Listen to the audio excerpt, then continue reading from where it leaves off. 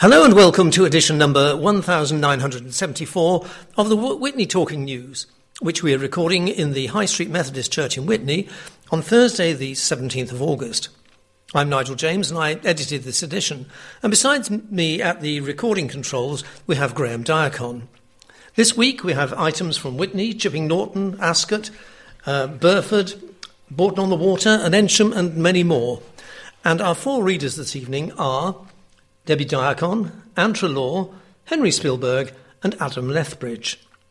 And so if we go to our first item, which is about a teen who was found dead at home, and that's going to be read by Debbie. Yes, that's right. The headline is Shock and Sadness After Teen Found Dead at Home. Neighbours expressed both shock and sincere condolences after the tragic death of a teenager in Witney Town Centre. Police are investigating the unexplained death of a boy who has not been named, who was found dead at home. Emergency services raced to an address in Witney High Street at about 6:30 a.m. on Thursday. Onlookers were left wondering why there was such a large presence of blue light services and a coroner. When the emergency services arrived at the property, they found the body of the teenage boy. A member of staff at a nearby shop, who did not want to be named, said there were 3 ambulances and 6 police officers. Since then, police have been at the door of the pottery place for 4 days, day and night. Another shop worker who works nearby said, "It's incredibly sad. We saw what was happening, but we felt it right to keep out of the way." A witness told the Witney Gazette there was a large police presence and police asked us to stay away while the incident was ongoing, so we did. Many shared their feelings of sadness for the family online, with some in shock at the absolutely heartbreaking news. One commented on the Witney Gazette Facebook page, "How terribly sad. Too many young people dying before their time. Thoughts are with his family." Another said, "Oh my, this is awful. Thoughts are with family and friends." Councillor Andrew Coles, Oxfordshire County and West Oxfordshire District Councillor for Witney Central, said, "I was shocked and saddened to hear of this dreadful incident. My heart goes out to all the family and friends who are suffering in the most unimaginable way." He added, "I'm grateful for the skill and professionalism of all the emergency services involved and to everyone in the community for their patience and understanding as the authorities go about their investigations. Witney is still a very close community and incidents like this affect and impact on us all. Police are now investigating the boy's death, which is not being treated as suspicious." Thames Valley Police said in a statement, "Officers were called to a residence in High Street, Witney at around 6:30 a.m. on Thursday, August 10th. Sadly, a teenage boy was found deceased. His next of kin have been informed and our thoughts are with them. The boy's death is being treated as unexplained and at this stage there are not believed to be any suspicious circumstances and a file will be prepared for the coroner." Our next story is about stolen quad bikes and is going to be read by Henry. Yes, that's right, about unfortunate crime in the west of the county. It's headlined, "Quad Bikes Stolen in Armed Robbery." Thousands of pounds worth of goods were stolen in an armed robbery on a country road in West Oxfordshire. A green Yamaha Grizzly 700 quad bike, a green Suzuki King quad bike with black wheels, a green Yamaha Kodiak quad bike with black wheels, a Logic fertiliser sprayer, a Logic seed sprayer and a Logic mower were taken by 4 men on a road near Chipping Norton. The incident occurred on an unnamed road that links the A436 to Cornwall on Saturday, August the 5th at around 8:25 a.m. Police only released details of the crime at the end of last week. The victim was driving a green Land Rover Freelander with a trailer attached that was also stolen. A spokesman for Thames Valley Police said, "The path of the Freelander has been blocked by a black BMW. 4 males have surrounded the vehicle, some of whom were carrying weapons. A silver VW Touareg has then pulled up and the trailer has been detached from the victim's car, hooked up to the VW and taken. 3 of the offenders were dressed in black. The 4th is described as being bald, with a pot belly, wearing a red T-shirt with a Tupac rap logo on it. Investigating officer Detective Constable Mark Lohman said, "This was a concerning incident for the victim, but thankfully they were not injured. The equipment taken was worth thousands of pounds. Anyone with information should call 101. And now, with a not terribly pleasant item about sewage, we have Anne, who's going to read it for us. This article is headed, Sewage Campaigners Join Fight Against Homes Plan. Campaigners argue plans for 40 new homes in the village will simply put more sewage into an illegally operating works.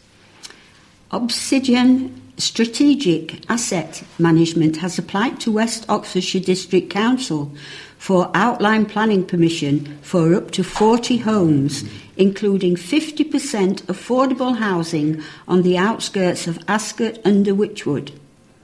Campaigners Windrush Against Sewage Pollution, WASP, said the Milton under Wychwood Sewage Treatment Works, which it will be hooked up to, has no ability to deal legally with the increased sewage it would generate.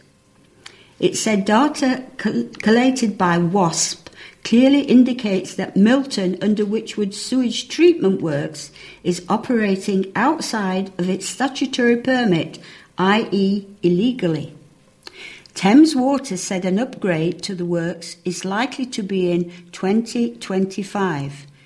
But WASP said there is no guarantee that this timescale will be met. Indeed, many of Thames Water's projects have, and regularly continue to, significantly overrun, it said. It argued that as the Milton sewage network has very significant groundwater infiltration issues resulting in long-term spilling of untreated sewerage into the Littlestock Brook and the River Evenlode, no new development should be allowed at all. In its submission to WASP stated, Thames Water states that it is currently investigating the efficacy of various measures to control groundwater infiltration, including lining of pipes. However, no firm date has been provided for completion of these works. Other than that, they are expected to be completed by 2030. In essence, this means that Milton under Wychwood Sewage Treatment Works is in breach of its statutory permit issued by the application. The application has attracted over 200 objections on the West Oxfordshire District Council planning portal. Friends of West Oxfordshire Cotswolds said it was in breach of national and local policy, the Environment Agency. It said it is believed that Milton under Wychwood Sewage Treatment Works is included in an Environment Agency investigation into unpermitted discharge. Ascot under Wychwood Parish Council said around 100 villagers attended a public meeting in July, with the 20 who spoke all opposed to the development. Specifically, nobody suggested that the inclusion of 20 affordable homes in the proposals made the development desirable or welcome, it said. It added that there was an anonymous concern that it would create an oversupply of houses that would be bought as second homes, increasing the affordability of the area, and there are very few services in the village. A Thames Water spokesman told the Witney Gazette the Milton under Wychwood Sewage Treatment Works is being upgraded to accommodate this and other development in the catchment, and the upgrade works are due to be completed by April 2025. The Environment Agency did not respond to a request for comment. A local resident, Elsie, criticised the water regulators for failing to take action over Thames Water's inaccurate response to housing plans yet again. The former frontman of the Undertones reacted to plans for 40 homes in Ascot under Wychwood, which campaigners say will see sewage channelled into an illegally operating plant. Development should not be occupied until sewage treatment works have been upgraded or a phase plan agreed. Mr. Sharkey wrote, "No doubt DEFRA, Ofwat and the Environment Agency will have a perfectly reasonable explanation as to why campaigners are having to step in and do their job. Under pressure from Windrush against sewage pollution, Thames Water accepted." And now, for those of you suffering withdrawal symptoms, yes, we have a story about Jeremy Clarkson and Diddley Squat Farm, and this will be read by Adam. Yes, well, here we go. I'm sure you've been dying to hear this. So this one is entitled Diddley Squat Farm Car Park is, quote, the lesser of two evils. And the article is as follows. The decision to grant approval for the extension of Jeremy Clarkson's Diddley Squat farm shop has been described as the lesser of two evils. When Jeremy Clarkson and Lisa Hogan opened Diddley Squat farm shop in 2020, they saw an immediate insurgence of visitors from all across the world who were keen to try the no-nonsense local produce seen in their favourite Amazon Prime TV series Clarkson's Farm. But as the number of visitors quickly stacked up, so did their cars. Queues to wander around the shop can be up to 2.5 hours long.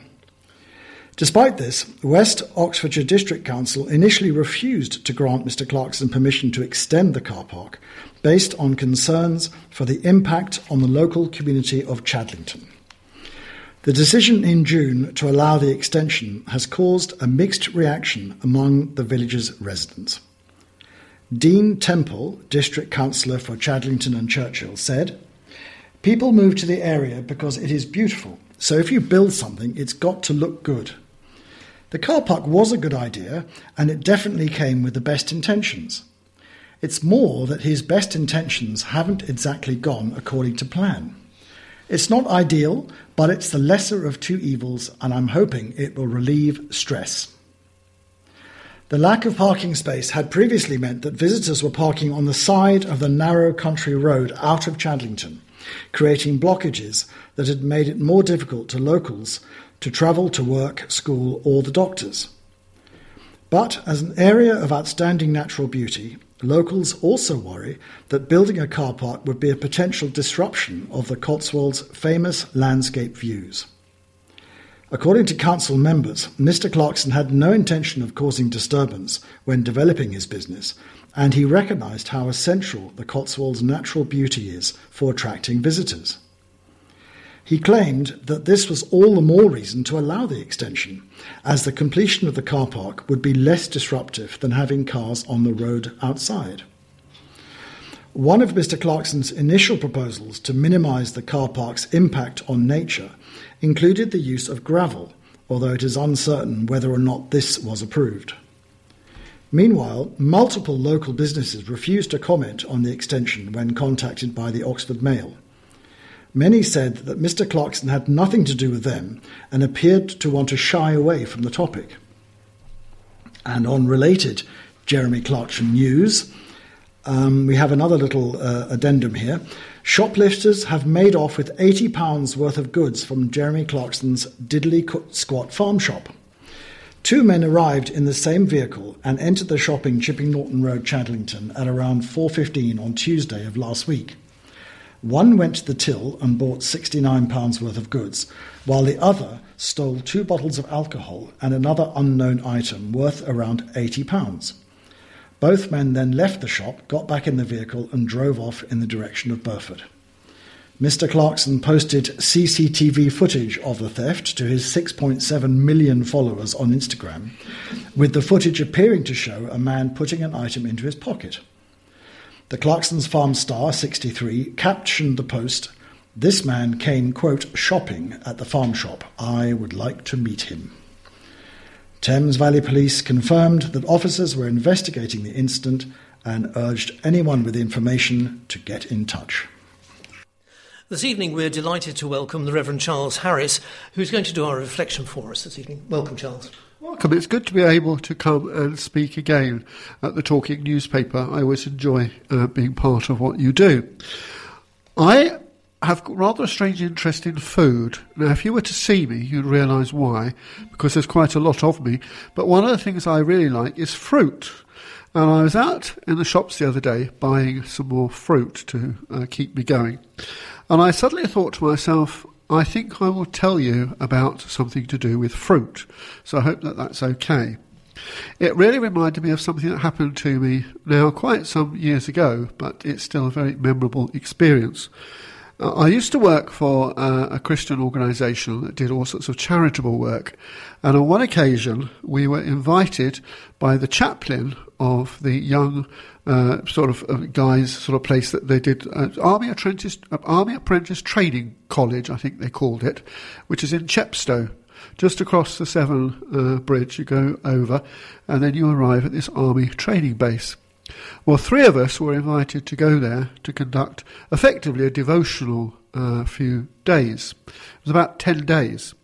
It was a bit daunting to go there. I was allocated to go to a particular barracks, and as soon as I arrived I realised that the lads there thought this was very odd, and I thought it was even odder when I looked around and it was so bare. Because as we proceeded around the camp on other occasions, we found in many of the barrack rooms there were pictures of naked ladies up around the other rooms, unlike in this one. They'd obviously all been told to sanitise it, ready for the ministers coming. But we got on well with the lads, and then one particular afternoon, one of the lads called Roger, he approached me, and they all looked the same when they were all wandering around with short hair in their uniforms, and he said, "I really would like to talk to somebody. Can I make an appointment?" So I said, OK. So I arranged to see Roger the next day in the chaplain's office. And he duly arrived, and we sat and had a conversation. Roger began in a very strange way. He said, "I'm getting frightened." He said, "I'm beginning to get into arguments and fights. I'm getting too much like my dad. I don't like it." Well, I asked him a bit more about his dad and discovered his dad was a bit of a rogue, really. And Roger was saying that he was feeling he was getting a bit like this. His dad used to beat his mum up, which didn't sound a good idea to me, and Roger was feeling that he could easily do similar things. So we sat and we talked, and I said, "Well, why do you want to talk to me?" He said, "Well, you've all been talking about God changing people's lives. I want to know what you mean." So I sat down and I said to him, "Well, because God can take what you are and he can make you different." Then I had this very weird idea came into my head. Now, it's a very odd thing, but being a Christian for a number of years, I've discovered this sort of thing has happened before. It's all rather weird, really. But suddenly I had this idea, and I said to Roger, "There's this little table in front of us. If I ask you to make a piece of fruit, like a banana or an apple or a pear, appear on that table, could you do it?" And he said, "Oh, no." And he looked at me as though he thought perhaps I was about to, and I said, "No, Roger." And so basically we carried on our conversation, and I said to Roger, "Look, I can't make a piece of fruit come on there, neither can you. But how about if I tell you what I'm actually trying to explain?" There's a little bit of a tinkling noise in the background, which I may or may not appear in the final edition, but there we are. Basically, what I said to Roger was that you can't just make fruit appear like that. So I then read him a little bit of passage from the Bible. I said, "Would you rather be like the first list I'm going to read you, or like the second?" And I'm going to read this little passage. It's a bit horrible passage, really, in some ways. It says, "The acts of the sinful nature are obvious: sexual immorality, impurity, debauchery, idolatry, witchcraft, hatred, discord, jealousy." There's a whole list of other things. I won't go on. And then I read the other list. I said, well, there's another list saying the fruit of the Spirit is love, joy, peace, patience, kindness, goodness, faithfulness, gentleness, and self-control. I said, which of those two would you rather be? And he said, well, the second. I said, well, it grows like a seed. So how would you make an apple tree grow? Well, from a pip or from a seed. I said the same thing happens. You're not going to suddenly instantly change, but God will plant a seed in your heart and help you to change if you surrender yourself to him. Well, much to my surprise and slight embarrassment, really, I suddenly found Roger got on his knees on the floor, which I hadn't asked him to do, and he was on the knees to say a prayer. So I thought, well, I suppose I'd better get on my knees to say a prayer too. So I got down beside him and we prayed that he might ask God into his life and that he might make a sort of change to him, and he'd plant a seed in his heart, in his life, to change him. Well, that was it. Then Roger went off, and I thought, oh, well, don't know what happened there. And then next Sunday, we were there, and we had the chapel service, and Roger came, and he got his little New Testament, Gideon New Testament, in his pocket, which he'd been given, wandering around, saying, I've become a Christian, I've become a Christian. And I first thought I was, Roger, keep quiet, all these other lads will pulverise you to death.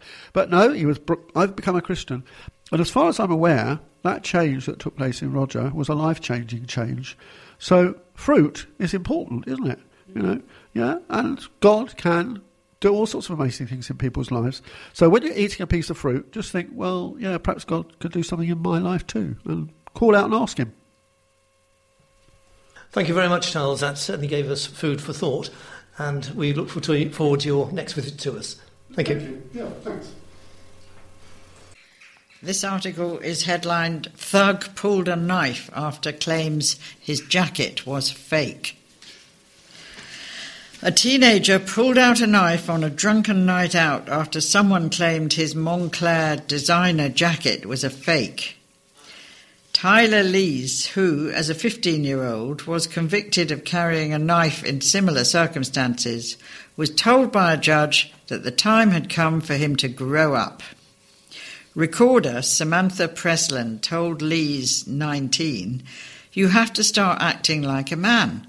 Be assertive, being sure of yourself, letting stupidity wash over you. That is acting like a man. Do you understand?" Sparing him an immediate jail sentence, she told him that this was his chance to, quote, grow into a man who is a useful member of society. She imposed 18 months imprisonment, suspended for 20 months, with 200 hours of unpaid work and an alcohol abstinence requirement. Lees had been out in Witney Town Centre last June when he took umbrage at a comment about his allegedly fake Moncler designer jacket. The insult led to a fight, during which his opponent was left with serious injuries to his back. He went on to pull a knife on the man, although it was not used. In a victim personal statement, the man who came off worse said that he had lost work as a result of his injuries and complained that his career was, quote-unquote, over. "I think it will affect me for the rest of my life," he said. The judge told Lees' defence barrister, "I'm sure he, the defendant, is an absolutely charming, lovely boy until he's had some alcohol. Clearly there are anger issues and there is quite a lot of a sense of entitlement from the pre-sentence report." Mitigating, Jonathan Coode described his client as immature and accepted that the pre-sentence report from the probation service, quote, does not do him any favours. Mr. Coode said, "He is understandably very fearful of what is happening in court today." Lees of Windrush Valley Road, Witney, pleaded guilty at the Magistrates' Court to causing actual bodily harm and possession of a bladed vehicle in a public place. He had a previous conviction for possession of a knife when he was 15 years old. Following a fight in town, he had gone home to retrieve a knife, although it was not used to injure. Summarising, prosecutor Matthew Knight said, "He is a young man with this pattern of inappropriate behaviour." And I've got two short stories here. The first one is titled Police Alert Over Fake Injury Hitchhike Scam. Police are warning of a, quote, very crude potential scam where an individual or a couple pretend to be lost and injured, then ask for a lift. Thames Valley Police, West Oxfordshire, said a couple were approached by a man in Widford, near Burford, on Friday, who said he had a bad leg and asked if he could hitch a ride into town. Police said the couple refused to give the man, who was believed to be, quote, foreign, a lift. He then walked off in a bad mood with no limp or any apparent health issues. Police believe that once in a car, the passenger is likely to produce a means of threatening the driver in order to take them to a cash machine and force a withdrawal. And the second story is headed £220,000 aid for refugees. West Oxfordshire District Council will be able to provide more support to Ukrainian individuals, families and other refugee groups to help them find permanent homes. It has been allocated £220,541 by the government. Jeff Saul, Executive Member for Housing and Social Welfare, said homelessness in West Oxfordshire has been on the increase since the pandemic and cost of living crisis. He said, "We understand that these are especially challenging times for everyone. This is especially true for our refugee guests who often arrive with very little." This article is headed "Shop Worker Assaulted After Chasing Thief." A shop worker has been allegedly assaulted by two men after chasing down a woman who left the shop without paying. Thames Valley Police is appealing for witnesses and CCTV footage following the assault, which took place at around 7:45 p.m. on Sunday, August the 6th, in Corn Street in Witney. A Thames Valley Police spokesman said, "A woman has failed to pay for her shopping and exited the shop towards Market Square. The shop worker followed her, asking for payment, but was then approached by two men who have assaulted him. The victim fell to the ground during the attack and sustained a laceration to his lip. Thames Valley Police is calling on the public for help in connection to this." Investigating Officer PC Thomas Horseman, based at Witney Police Station, said, "We would like to appeal to anyone who may have witnessed this incident to please get in touch. We would also like to appeal to those residents in the surrounding areas to check CCTV and door cam footage. You can upload footage via the link on the Thames Valley Police website. Those with relevant information for Thames Valley Police can either make a report online or call 101.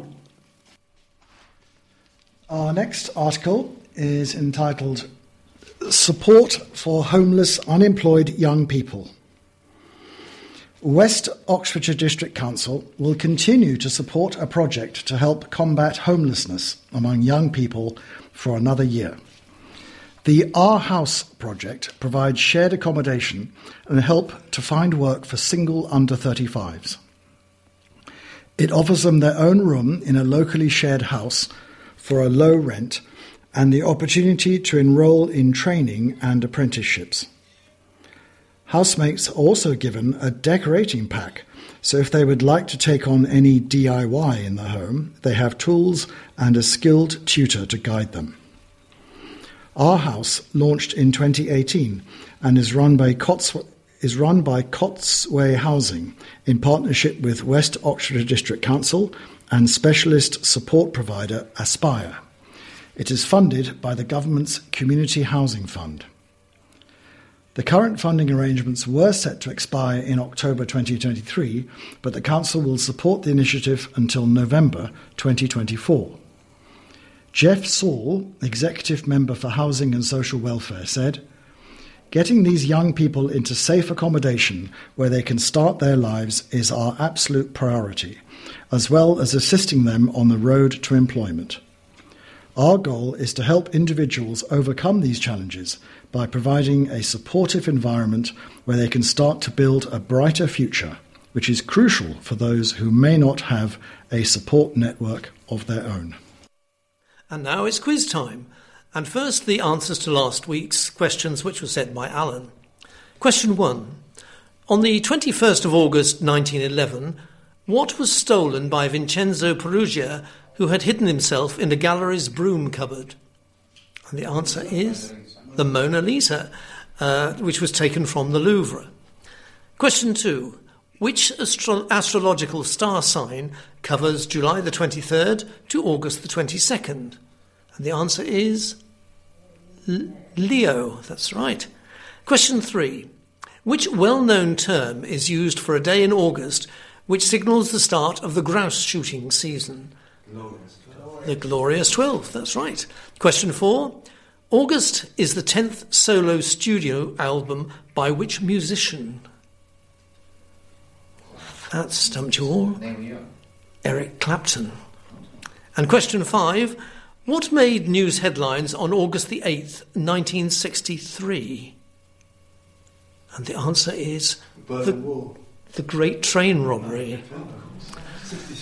Now, following on that theme, our questions this week also relate to August, but slightly earlier than the previous questions. So have a think on these. Question 1. On the 1st of August 1740, composed by Thomas Arne, what was sung for the first time in public? Question 2. On the 1st of August 1819, the author of Moby Dick was born. Who was he? Question 3. On the 4th of August 1901, jazz trumpeter player Louis Armstrong was born in New Orleans. What was his nickname?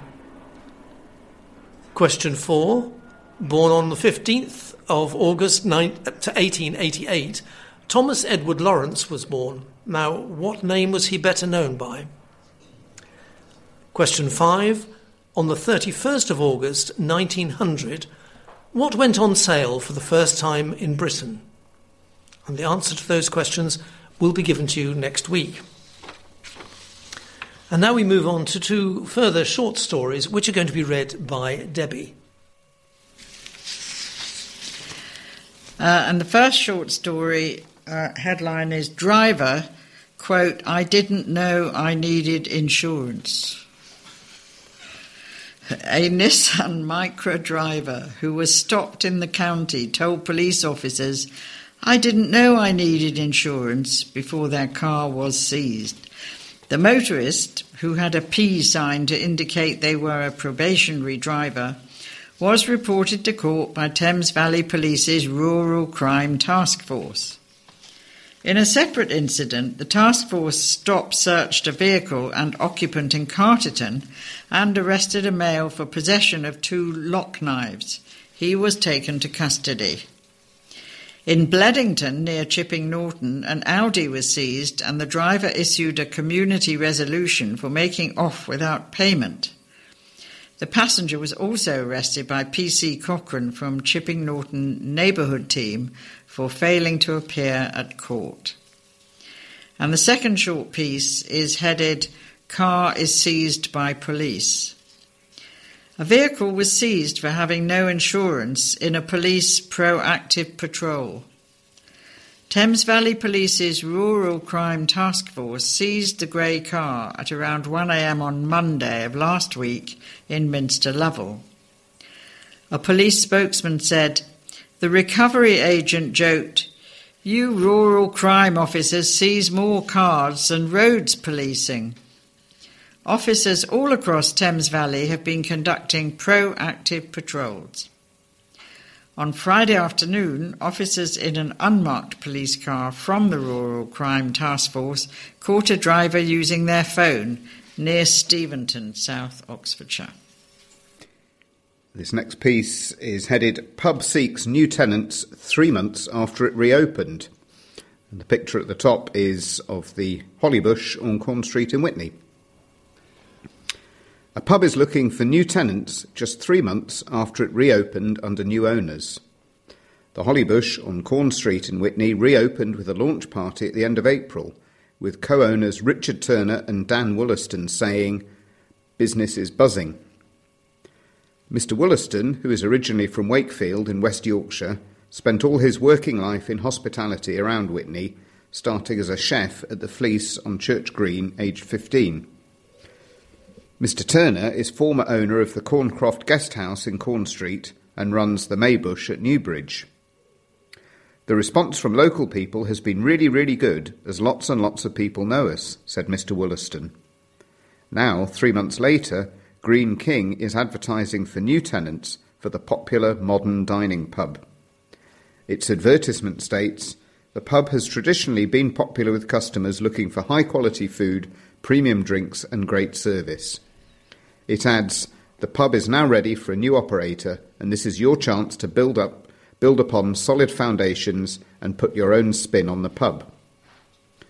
The kitchen at the pub is now closed. However, it is still open for drinks until a new landlord is found.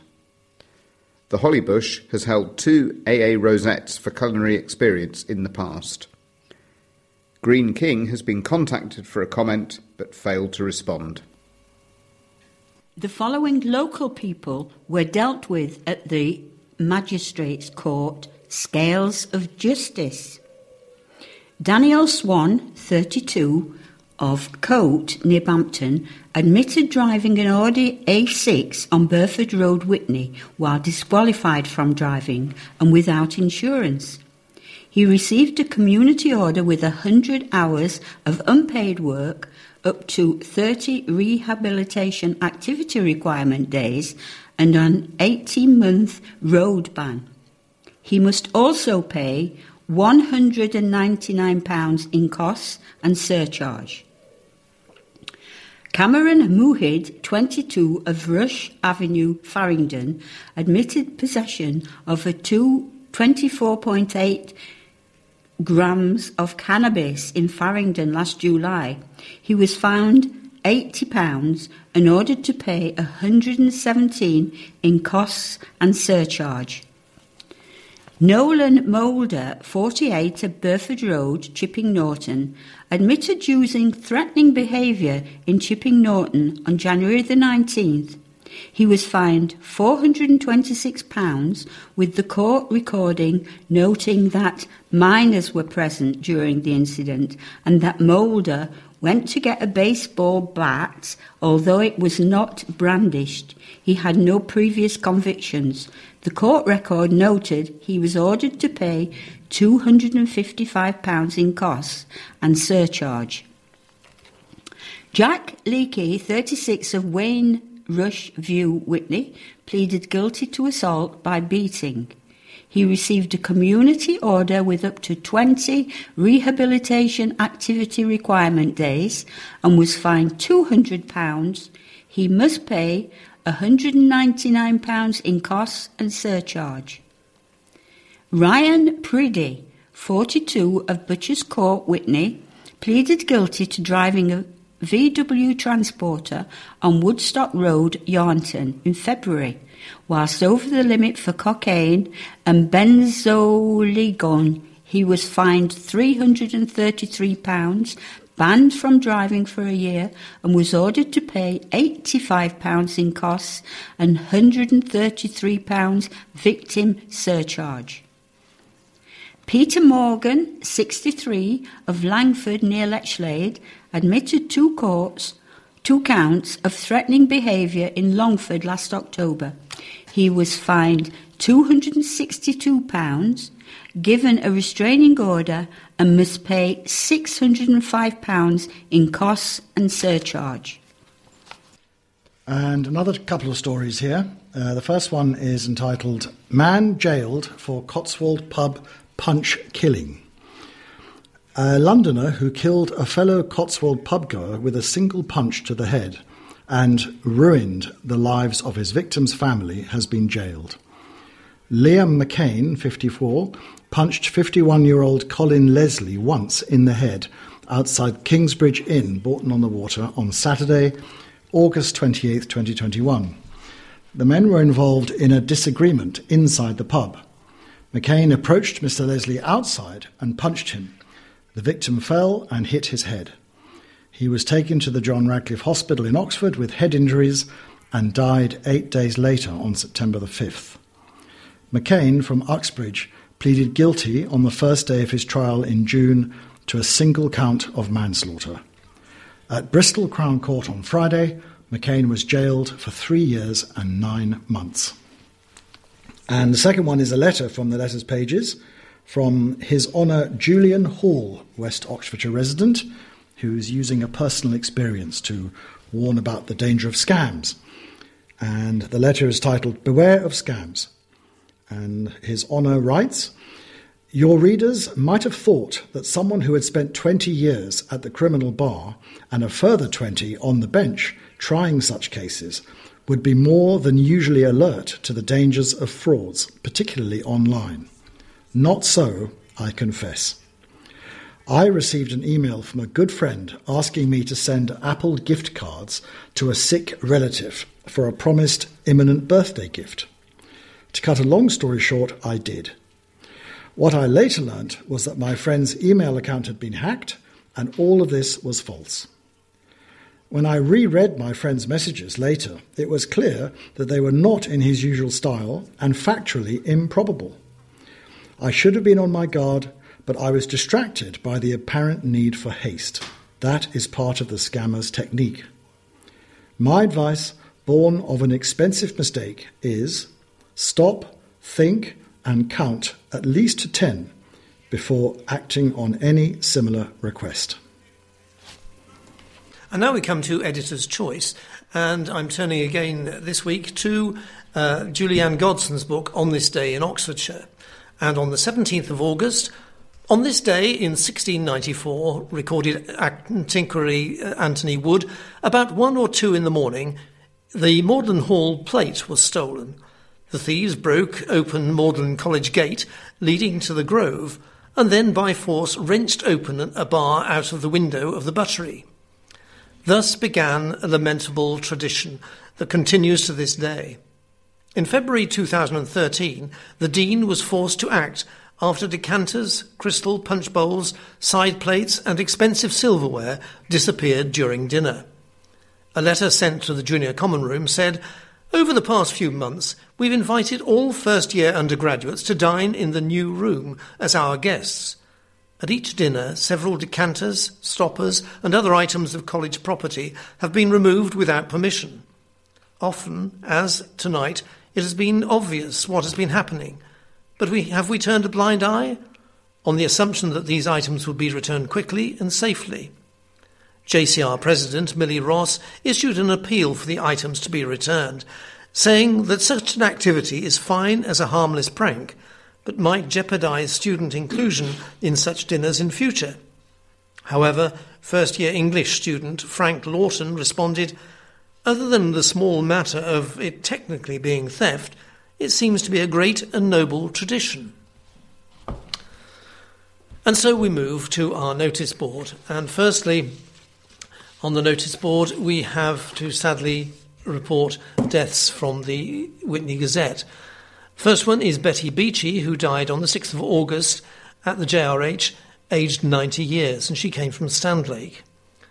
Secondly, John Draper, who's 88, came from Ducklington, and his funeral will be on the 21st of August. David Goff died at home with his family on the 7th of August, aged 78 years, and he came from North Lee. Joan Pamela Messer passed away peacefully at home on the 10th of August at an amazing age of 101, and she came from Alverscott. Margaret Morris of Carterton passed away peacefully on the 5th of August, aged 85 years. And lastly, Annette Wiblin died on the 6th of August, aged 79 years, and she came from Witney. And our sincere condolences are expressed to all friends and family of the deceased. Now, just to reiterate a notice that's been given on several weeks previously, how safe is your electric blanket? And you're invited to have your electric blankets checked on Thursday the 21st of September at Glyme Hall, Albion Street, Chipping Norton, or on Thursday the 5th of October at the WODC Wood Green offices in Witney. To book your appointment to have your blanket checked, please ring 01865 895 999 and select option 3. That's 01865 895 999 and select option 3. And can I just remind everyone that the Witney Torch Fellowship for the Visually Impaired meets on the first Saturday of every month at 2 o'clock in the Welcome Church, High Street. New members are very welcome. And the contact number there is 01993 891 639. And so, on to our next item, which is about a guest house being turned into a hotel, and is to be read by Debbie. The headline is Guest House to be Refined Boutique Hotel. A guest house is to be transformed into a refined boutique hotel. Burford Lodge Hotel, a 9-room guest house near the historic West Oxfordshire town, has been bought by local businessman Rob Grant Smith, who already owns a 300-year-old Broadlands Hotel in Bourton-on-the-Water. His plans for the property include adding an intimate speakeasy bar complete with baby grand piano and the creation of an upscale Italian bistro. Mr. Grant Smith said, "When I saw the opportunity to take a lease on the Burford Lodge Hotel, I knew it was too good an opportunity to pass up. As we expand our presence in this vibrant area, we are fully aware of the tremendous potential of this renowned tourist village. By providing an alternative option, we aim to assist guests who may be unable to secure a reservation at Broadlands Hotel, ensuring that they can experience the same exceptional standards at our new establishment." And now a rather unfortunate announcement from a well-known local travel company, Angela's Travel. A brief notice just says, "Angela's Travel has ceased trading. We are proud to have served the people of West Oxfordshire over the last 40 years. Thank you all for your custom and the many laughs we shared." And I'm sure the company will be much missed by all those who've used their services over the last few decades. This article says, County criticised for solar snub at New Park and Ride. There has been criticism of the County Council for not including solar panels in plans for a huge new car park and ride. Councillor John Broad, who sits on the Sherwold District Council, has called out Oxfordshire County Council for allowing the latest massive 850-space park and ride to be constructed at Aynsham with no solar canopy. In response, Duncan Enright, Cabinet Member for Travel and Development Strategy at Oxford County Council, said the Aynsham Park and Ride project has been designed with provisions for the future installation of solar panels. While the current planning permission and funding allocated to the park and ride do not cover the installation of solar panels, we are making sure that it is constructed in a way that will ease such installations in the future. As a council, we remain steadfast in our commitment to promoting green energy initiatives, including efforts to ensure that the park and ride, along with its electric vehicle charging points, can be powered by sustainable energy. The Oxfordshire branch of the Countryside Charity, CPRE, said that it believes all of the county's solar energy needs could be met through rooftop renewables, and infrastructure investment should be aligned to this. However, Oxfordshire County Council's Cabinet Member for Climate Change and Environment, Pete Sudbury, said it is a myth that we can tackle climate change with rooftop solar, adding that even putting 4 kilowatt of solar on every roof would provide less than a third of our 2050 solar requirement outlined in our countrywide strategy written by Oxford's Environmental Change Institute, and less than half of what we need by 2035. He further stated that the costs of rooftop solar are 3 times those of utility-scale developments, which is great value for householders and businesses, but not for strategic energy resources. Responding to the cost claim, Mr. Broad said, Yes, it is more expensive if you have to retrofit to giant warehouses, but there are more giant buildings coming, and the local plan review must insist on solar PV on all new developments, as to do so at the building stage is relatively cheap. The same goes for domestic roofs, where retrofit is quite expensive, but to design and build them in is relatively cheap. An example to look at is the ProDrive building in Banbury. This was built with no solar PV, which is appalling. ProDrive moved in and then had to spend a considerable amount of money to retrofit the panels, working with the low-carbon hub. The next bit of the campaign is, of course, to add battery storage so that the energy generated can be used by the occupiers in the evenings when it is dark. And here we have another angle on the solar panel debate, and this article is titled, in quotes, "Put solar panels on roofs, not in fields," says Charity. And the article is as follows.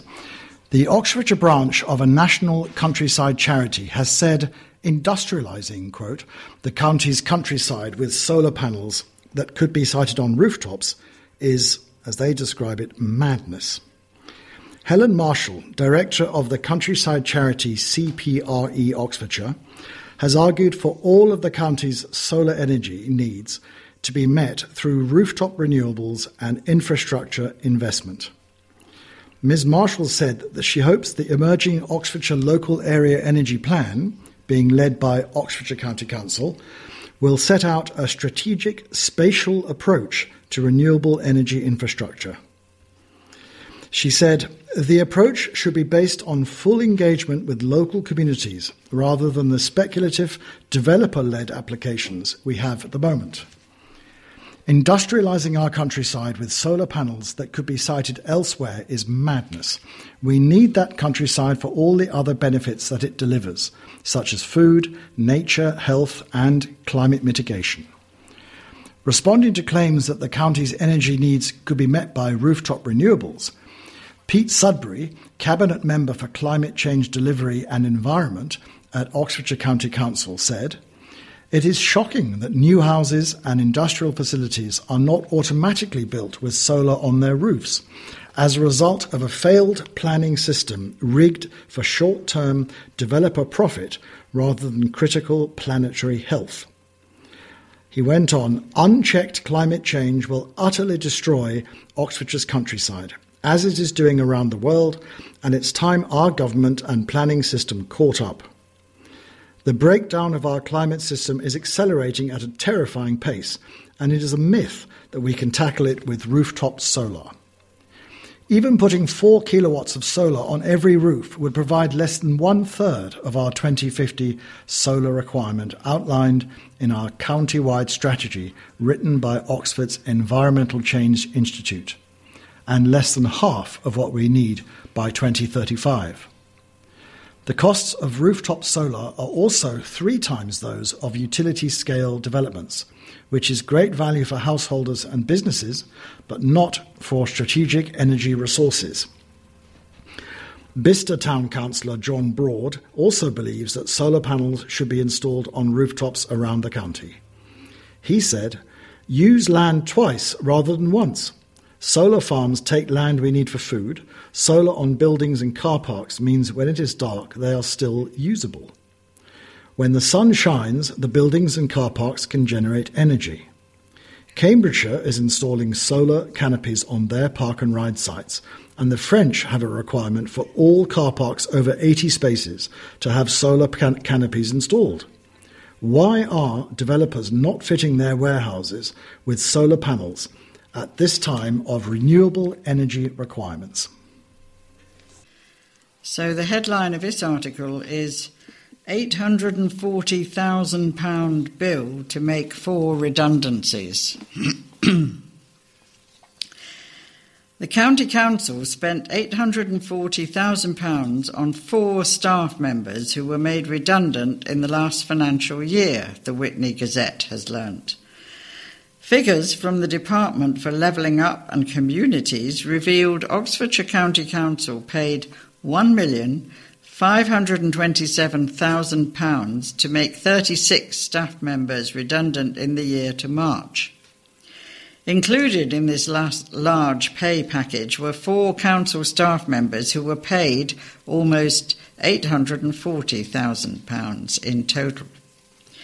Conservative County Councillor Liam Walker, who represents Hamborough and Minster Lovel, and colleague David Bartholomew from South Oxfordshire, argued the figure raised serious questions about the council's, quote, management of personnel, and said answers were desperately needed as to why so many senior officers were leaving and getting significant payouts.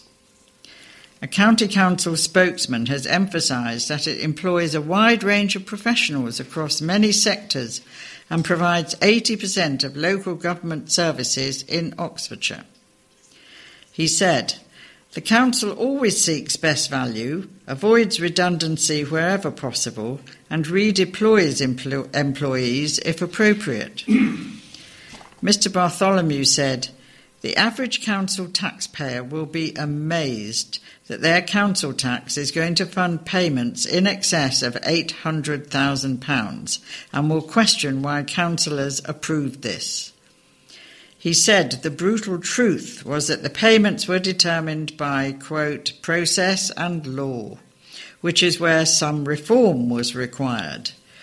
The councillor added, "The whole question of whether the councillors should have approved this is a farce, as we are presented with a fait accompli saying this is the situation."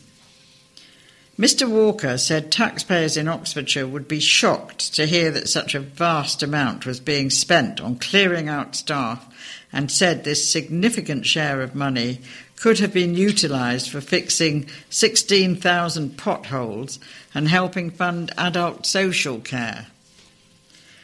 Mr. Bartholomew said that when new schemes were kicked off and highly paid individuals brought in, greater consideration should be given to what happens if these projects don't materialise. The Local Government Association said, unlike the civil service, councils have seen their workforce shrink while facing increasing demand for services, and called for a rethink of government funding to combat severe budget pressures.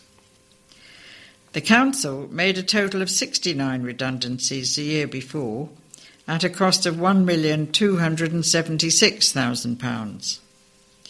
It spent £262,000 more than in the year to 2020, when its bill for redundancies was £1,265,000. A county council spokesman said there are defined rules around the calculation of redundancy payments. These are linked primarily to length of service and salary. The council will not discuss individual cases or disclose the identities of the individuals involved. The council seeks to avoid redundancy and instead to redeploy staff whenever possible. And this story is headed, Palace offering afternoon tea with a view. Blenheim Palace is offering guests a unique afternoon tea dining experience. Those looking for a special summer dining experience have been encouraged to try out Blenheim Palace's Clementines on the Lawn restaurant. The restaurant serves afternoon tea every day and Sunday roasts, and the temporary pop-up marquee restaurant is the only location in which guests can dine while overlooking the panoramic views of the South Lawn. The experience is available until August the 26th, and the citrus name of the restaurant pays homage to the Orangery, which is undergoing a vital £2 million restoration, as well as Clementine Churchill, who was the wife of Sir Winston Churchill. Those planning on travelling to the palace via public transport, bicycle, or a fully electric car will receive a 30% discount off the annual pass or the day ticket. The experience runs until the end of this month, and more information can be found on Blenheim Palace's website. Two lions, Rana and Kana, take the first steps into their new lion house. Cotswold Wildlife Park's lion, Rana and Kana, made comforting calls to one another as they explored a brand new home.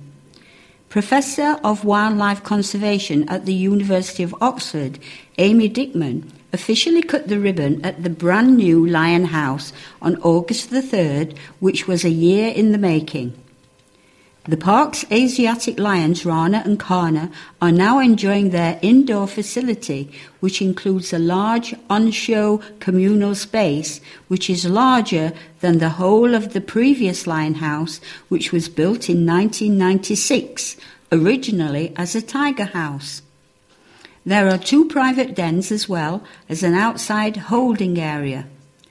Mammal keeper James Walsh, whose brainchild it was, said, "Lions are incredibly social, but they also like their own personal space from time to time."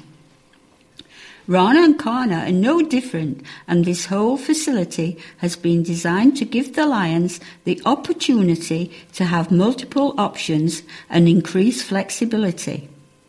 We have seen lots of positive behaviour between the pair over the last few weeks as they have explored all of the new areas together and all of its new features. The 2 lions started to explore straight away, scent marking, rolling and scratching around all parts of the building. He said they were very reliant on following each other into new parts of the building with comforting calls to one another from time to time. This was lovely to see and shows the social nature of these animals. During the introductory process into our new facility, Rana and Kana have shown lots of affiliative behaviours. We have seen loads of head rubbing and grooming, as well as lots of rolling and playing. Lions are very tactile animals and display their bond this way by sharing their scent. This is something Rana and Kana have displayed in all of their new areas. They have been a reassuring and comforting presence to each other when investigating these new areas. Both have settled in extremely well and are clearly already very comfortable. He added, "This new facility reflects everything that we have learnt about keeping lions at the park, and I couldn't be more pleased about how well the lions have taken to it." The Lion House was the park's first major new construction since the Giraffe House was built in 2010 to mark Cotswold Wildlife Park's 40th anniversary. It is hoped it will become a focal point to raise awareness of the plight of the animals in the wild. And there is a picture of 3 people, a lady cutting the pink ribbon to the Lion House, which looks very nice, but I can't see any lions there. So no doubt they are safely tucked away. And now we have a lovely story about a mum and her kids who have been given a new garden. And this is the story. It's entitled DIY SOS-Style Effort for Mum and Disabled Kids. And the story reads, "A project to transform an overgrown and inaccessible garden into a peaceful and safe sanctuary for a single parent and her 3 children who all have disabilities is complete. Local businesses worked together on the garden SOS DIY style makeover in Aynsham to help create a space where the children can burn off some excess energy and mum, Zoe Mosley, can relax. Zoe's daughter Ava, 11, has been diagnosed with autism and struggles with a rare eye condition that could lead to blindness. Isabella, 9, diagnosed with autism and ADHD, relies on her mother for social, emotional and physical support. The garden provides a safe space for them to wind down. Finley, age 6, suffers from Dye-George syndrome and requires 24/7 care due to feeding, speech, hearing, heart and bone issues.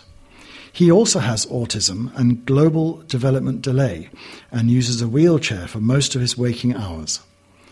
Zoe could not allow Finley to explore the garden due to safety concerns and potential injury risks. But now, Oxfordshire businesses and contractors have transformed the plot, creating a low-maintenance sensory garden with decking, bark chips and lots of sensory plants. Thanks to the team's vision and creativity, it is now a wheelchair-accessible space that the children can explore while enjoying being outside and close to nature. Build-Based Oxford provided all the materials for free, while M&M Skip Hire handled the garden waste disposal.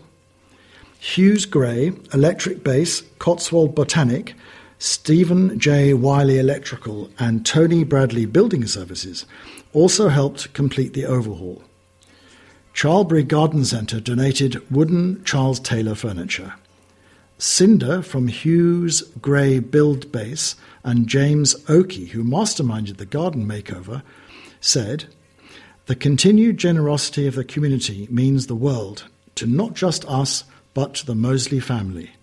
This magical new back garden space provides a sanctuary of care and a place where Zoe and the children can create a million memories, all of which would not be possible without the help of so many wonderful businesses."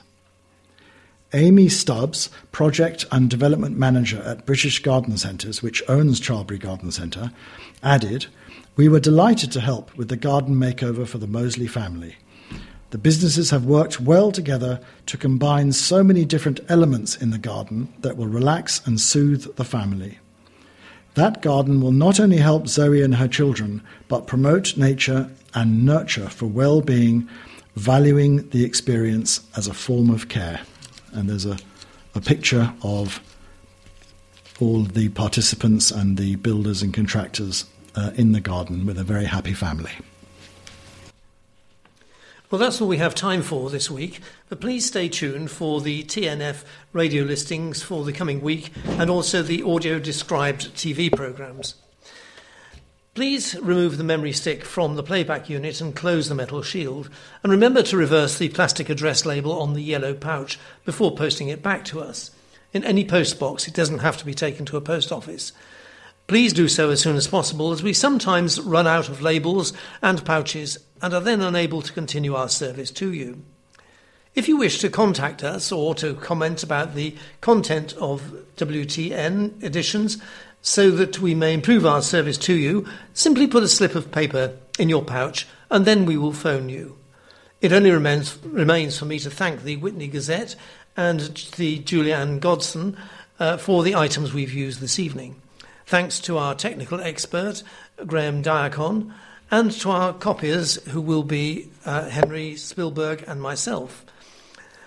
The admin team who've been checking the pouches and memory sticks that have been returned and keeping our records have been Doreen Turner and Lynn Harding. And so, finally, our four readers were Debbie Diacon, Anne Trelaw, Henry Spielberg and Adam Lethbridge. And I know that everyone would like to say goodbye, and so until our next edition, goodbye. TNF Soundings. Features from across the UK. Now for a look at some of this coming week's radio highlights, starting with Saturday, August 19th. And in the second of three parts of the series Hardy's Women, the drama takes a look at the story of Tess of the D'Urbervilles from the point of view of Tess herself. You can hear it on Radio 4 at 3 o'clock.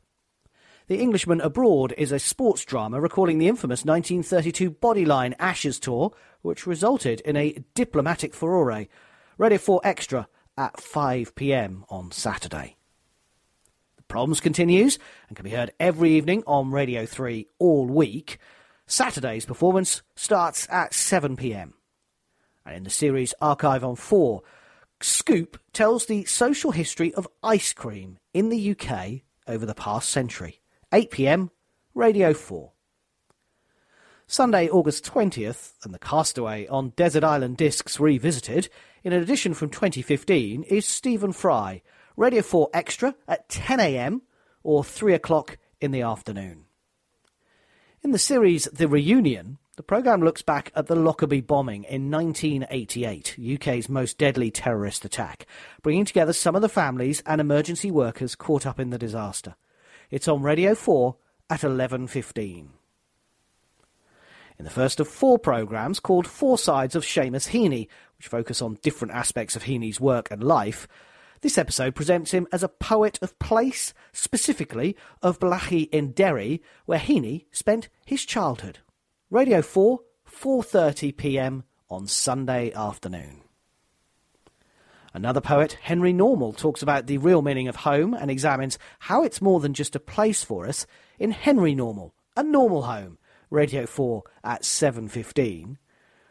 While in the series Life-Changing, Box Under the Bed, Joe thought he knew his dad until he found a cache of documents, letters and photos that revealed new and shocking information which didn't match the life story Joe had been told all his life. Dr. Sean Williams hears how Joe set out to find the truth. Radio 4, Sunday evening, 11 p.m. On to programmes then that are broadcast at the same time every day, Monday to Friday. So same time, same radio station, all week, Monday to Friday. In Book of the Week, What We Fear Most, Reflections on a Life in Forensic Psychiatry by Dr. Ben Cave. Now this is about his career spent working with patients with the most severe mental health disorders. It's on 9:45 every morning on Radio 4. Composer of the Week is Franz Liszt on Radio 3 at 12 noon, every day, all week. Hoax is a new series investigating fascinating cases of scientific skullduggery. That can be heard every day on Radio 4 at 1:45 in the afternoon. As part of a series, the essay, Jazz Among the British, reflects on the changing perceptions and appreciation of jazz in Britain. It's on Radio 3, 10:45 each night, all week. And Book of Bedtime, Memory Wall by Anthony Doerr. An ageing woman seeks to arrest her memory loss by signing up for a radical operation, but her memories are not just of interest to her. Radio 4, 10:45 each night, all week. On to programmes then that you can listen to through the rest of the week, each day. Monday, August 21st. An analysis, what are companies for? Should companies be organisations designed to generate profits for the benefit of shareholders, or do they have a bigger role to play in society? You can hear the discussion. It's called Analysis, What Are Companies For? Radio 4, 11:30 in the morning. The Dark Horse is a dramatisation of Rumer Godden's classic novel about a great racehorse, the nuns from the Sisters of Poverty and a miracle, all based on true events. Radio 4 Extra at 3 o'clock. A new 9-part series called History's Secret Heroes begins with Virginia Hall's Great Escape. Helena Bonham Carter recounts the extraordinary stories of some of the unsung heroes from the Second World War, starting with how US spy Virginia Hall masterminded an astonishing prison break, leading to her to become the Gestapo's most wanted target. Radio 4, the place for this, History's Secret Heroes, 4 p.m. In the series Beyond Belief, the Reverend Hilary Bond of Wareham, Dorset, talks about why she believes her faith leads her to take direct action as part of a climate change protest. Radio 4, 4:30 p.m. Tuesday, August 22nd, and 2 drama serials that continue for the rest of the week, right through to Friday. The first is The Price of Silence, a Cold War nuclear thriller by novelist Stephen Barclay and starring Ian Hendry. Radio 4 Extra, 11:30 in the morning or 4:30 in the afternoon. All week, the rest of this week, till Friday. Also starting on Tuesday, a dramatisation of A Room with a View, E.M. Forster's romantic novel set in Florence with a cast that includes Sheila Hancock. Radio 4 Extra, 3 o'clock every afternoon for the rest of the week till Friday.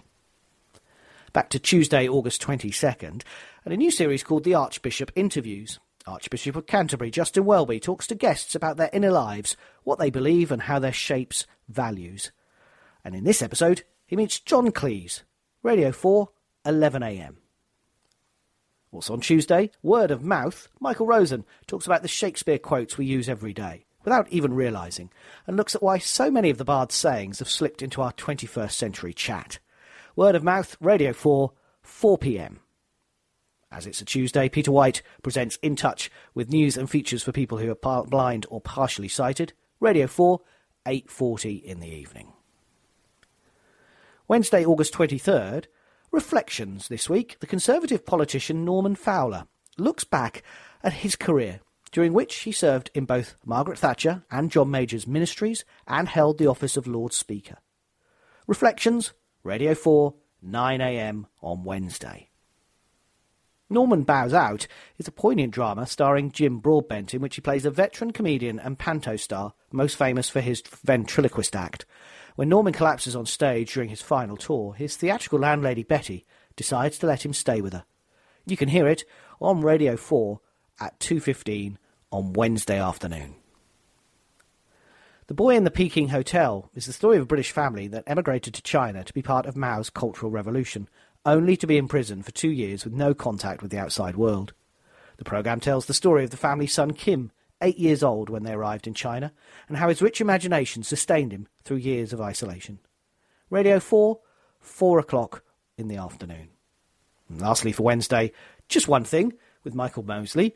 Michael looks at the health benefits of drinking a small glass of red wine as opposed to other alcoholic beverages. Radio 4, 8:45 p.m. Thursday, August 24th, in the series The Patch, Polly Weston visits Farnborough Airport in this episode in Hampshire, the only UK airport dedicated to private jets, and reputedly the birthplace of British aviation. Radio 4, Thursday morning, 9 o'clock. Drama on Thursday, A Dog in the Fight by Hugh Costello. When a Russian spy drone strays off the Atlantic coast and crashes, a notionally neutral Irish government struggles to find a discreet way to let NATO analysts have first dibs at examining the device without revealing the full extent of its collaboration with NATO. Soon, Ireland's neutrality is revealed to be a fond delusion. Radio 4, 2:15 for A Dog in the Fight. Open Country this week is Highlands with Horses, in which Marianne Okocha joins a group of walkers, riders and horses in the Scottish Highlands as they follow St Columbia's Way, a pilgrim route from St Andrews to Iona. Radio 4 for Open Country, 3 o'clock. And Walt Disney, A Life in Films, continues this week with the story of the making of Mary Poppins. The programme reveals the lengths Disney went to secure the rights and the highly antagonistic relationship he had with P.L. Travers, the author of the original book, upon which his popular film is based. Walt Disney, A Life in Films continues on Radio 4 at 4 p.m. on Thursday. And lastly, Friday, August 25th, heading into a long bank holiday weekend, Great Wives. This week's programme, Rulers and Regents, recalls the royal women who came forward out of the shadows. What does it take for a royal wife to step up and dare to wield power? Radio 4, 2:45 on Friday afternoon. This week's offering in the series Short Works is Mad Woman's Milk by Louise Kennedy. On the northwest coast of Ireland, a gardener is faced with hostility and scorn from a new client, until a moment of shattering vulnerability brings understanding. Mad Woman's Milk by Louise Kennedy, Radio 4, 3:45, Friday afternoon. In Jim, We Love You Because, to mark the upcoming centenary of the birth of Texan-born country star Jim Reeves, this programme explores his enduring pull among Nigerians. It's on Radio 4 Extra at 8 p.m. on Friday. While in the last of the series, What's Funny About explores the sitcom The Good Life with the help of Felicity Kendall, who shares anecdotes about her co-stars, Richard Bryars, Paul Eddington and Penelope Keith. Radio 4, Friday night, 11:30. That's it. Thank you to Wendy for the highlights this week. May I wish you a peaceful, safe and enjoyable one of radio listening. Hello, this is Lizzie from Otley Talking News with our selection of audio-described TV programmes starting Saturday the 19th of August to Friday the 25th of August 2023. The usual BBC schedules will be affected this week by coverage of the Athletics World Championships from Budapest, which start this weekend. However, I hope you can find something from my selection that might interest you. We start with Saturday the 19th of August. Nick Nen and Dougie Vipond make wild duck with forage greens in The Great Food Guys at 11:30 a.m. on BBC One. In the afternoon film on ITV1 at 4:30pm, in The Spy Adventure, The World Is Not Enough, Bond becomes bodyguard to the daughter of oil magnate Sir Robert King. Queen Victoria is the monarch featured in this week's episode of The Queens That Changed the World, on Channel 4 at 6:25pm. The actress Julie Walters travels along the north-east coast between Newcastle and Edinburgh in Coastal Railways with Julie Walters on Channel 4 at 7:15pm. Next, we have a visit to the world's oldest rodeo and stock show in Fort Worth, Texas, in Matt Baker's Travels in the Country, USA, at 8:15, also on Channel 4. Donna grapples with her guilt, and Jan's loved ones keep a secret from her, in Casualty, at 8:25pm on BBC One. The final 2 episodes of the historical drama Becoming Elizabeth are on Channel 4 tonight at 9:15 and 10:25. Moving on to Sunday the 20th of August.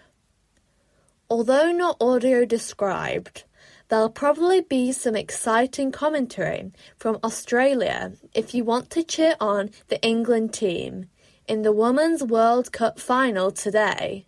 Coverage starts at 10am on BBC One and 10:15 on ITV1, kick-off at 11am.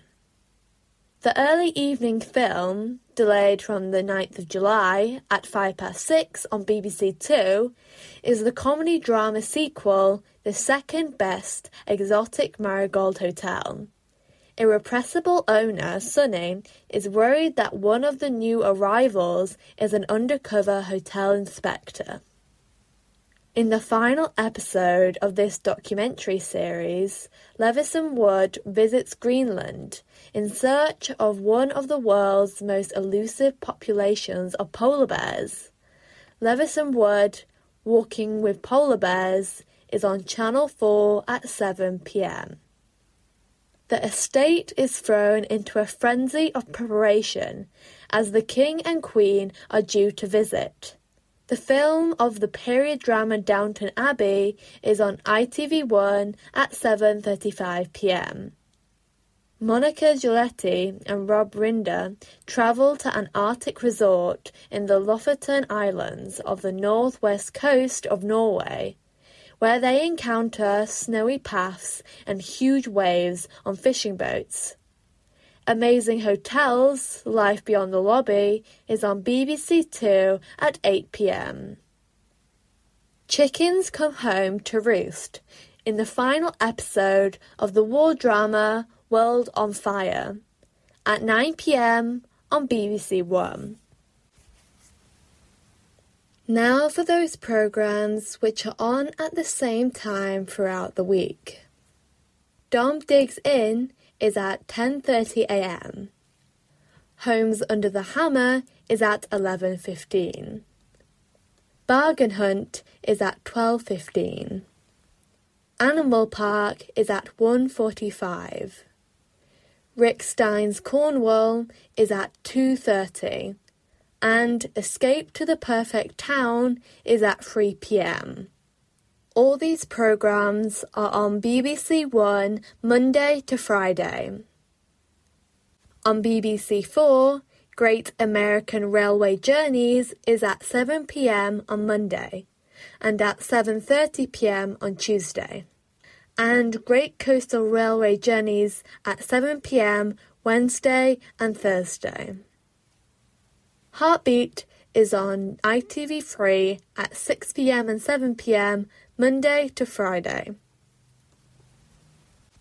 Let's have a look at Monday the 21st of August. King's College Cambridge v with University College London for a place in the second round of University Challenge at 8:30pm on BBC Two. Several choices at 9 tonight. Award-winning actor Tommy Jessup embarks on a mission to create his own movie, challenging Hollywood's perceptions of superheroes and Down syndrome. Tommy Jessup Goes to Hollywood is on BBC One at 9 p.m. A new 4-part period drama starts tonight. Franny Langton's master and lover have been murdered. The year is 1826, and in the dead of night, the former slave is hauled out of bed by the police. She is covered in blood and protests her innocence. But what's the truth? The Confessions of Franny Langton is on ITV1 at 9 p.m. and continues nightly until Thursday. Next, we have a new 6-part documentary series looking at day-to-day life at RAF Lossiemouth, the RAF's busiest operational airbase. Top Guns Inside the RAF is on Channel 4 at 9 p.m. This is followed by another documentary following Dmitry Muratov, the editor of Russia's only independent newspaper, as he struggles to maintain freedom of the press in the face of violent reprisals. The Price of Truth is on Channel 4 at 10 p.m. On to Tuesday, the 22nd of August. Paul continues to explore Kent, taking the miniature steam train along the coast to the RSPB reserve at Dungeness. Paul O'Grady's Great British Escape is on ITV1 at 8 p.m. It's the quarter-final, and the teams must create 24 savoury puff pastries in tonight's Bake Off The Professionals on Channel 4 at 8 p.m. More murder, mayhem and mystery in the English countryside when wealthy landowner Gregory Lancaster's body goes missing on the night of his death. A sinister web of secrets and lies is exposed in the village of Little Malton. Midsummer Murders is at 8 p.m. on ITV3. It's the last week of heats, and 5 celebrities compete to stay in the contest in Celebrity MasterChef at 9 p.m. on BBC One. Tempers begin to flare as the planners strive to improve their standing and pull off a millionaire's garden party for Laura and Jodie in Ultimate Wedding Planner on BBC Two at 9 p.m. Now for Wednesday, the 23rd of August. Can a 1920s art and crafts inspired house in Surrey with some dubious designs be turned back into an elegant family home? Find out in George Clark's Old House, New Home at 8 p.m. on Channel 4. Professor Mary Beard looks at ancient Rome anew as the world's first high-rise city, where most of the inhabitants would hang out on the street to drink, have sex and bathe. If you missed it the first time round, here's another chance to catch up with Meet the Romans with Mary Beard on BBC 4 at 8 p.m. The 4 remaining celebrities battle for a place in the quarter-final in tonight's Celebrity MasterChef at 9 p.m. on BBC One. The cameras follow Jane Percy, the Duchess of Northumberland, in this new documentary series, as she plans to build a whimsical village at Alnwick Castle with fairy grottos and upside-down houses. Her aim is to make it so magical that children will willingly put away their mobiles. The Duchess and Her Magical Kingdom is on More 4 at 9 p.m. Thursday, the 24th of August. the chef looks at why street food is booming while other parts of the hospitality industry struggle in tonight's episode of The Hidden World of Hospitality with Tom Kerridge at 8 p.m. on BBC Two. Rachel Townsend asks why so many of us are having trouble sleeping in the documentary Sleep Well, Live Better, Britain's Sleep Problem, at 8:30 p.m. on ITV3. The BAFTA-winning documentary series Ambulance returns tonight, this time following the work of ambulance crews across the northwest of England. Ambulance is on BBC One at 9 p.m. Following the London Bridge attack in November 2019, the 3 civilians who intervened reveal how their personal histories suddenly shifted the way in which the media frame their courageous actions. London Bridge, Facing Terror, is on Channel 4 at 9 p.m. Finally, we come to Friday the 25th of August.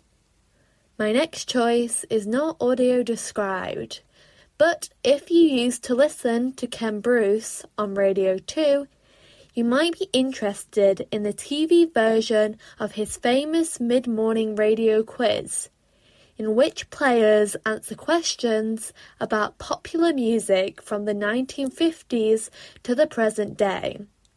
Popmaster TV is on Channel 4 at 8 p.m. Tonight, 3 celebrities need to pull out all the stops to secure their part in the semi-finals. But who will be the 2 best contestants? Find out in Celebrity MasterChef on BBC One at 9 p.m. The history of the street gangs in Birmingham continues with a profile of petty thief Billy Kimber, whose gang came to dominate illegal rackets around the growing sport of horse racing. The Real Peaky Blinders is at 9 p.m. on BBC Two. A dinner party sees Diane threaten to unspool appearances for her husband, while Kath makes a second attempt at getting into his filing cabinet. The sitcom The Power of Parker is on BBC One at 9:30 p.m. How about some music from the 70s to end the week? On BBC 4, tonight you can listen to a concert recorded in 1976 by the singing duo The Carpenters at 10 p.m. This is followed by footage of Californian country rockers, the Eagles, at 10:50 p.m. TNF Soundings.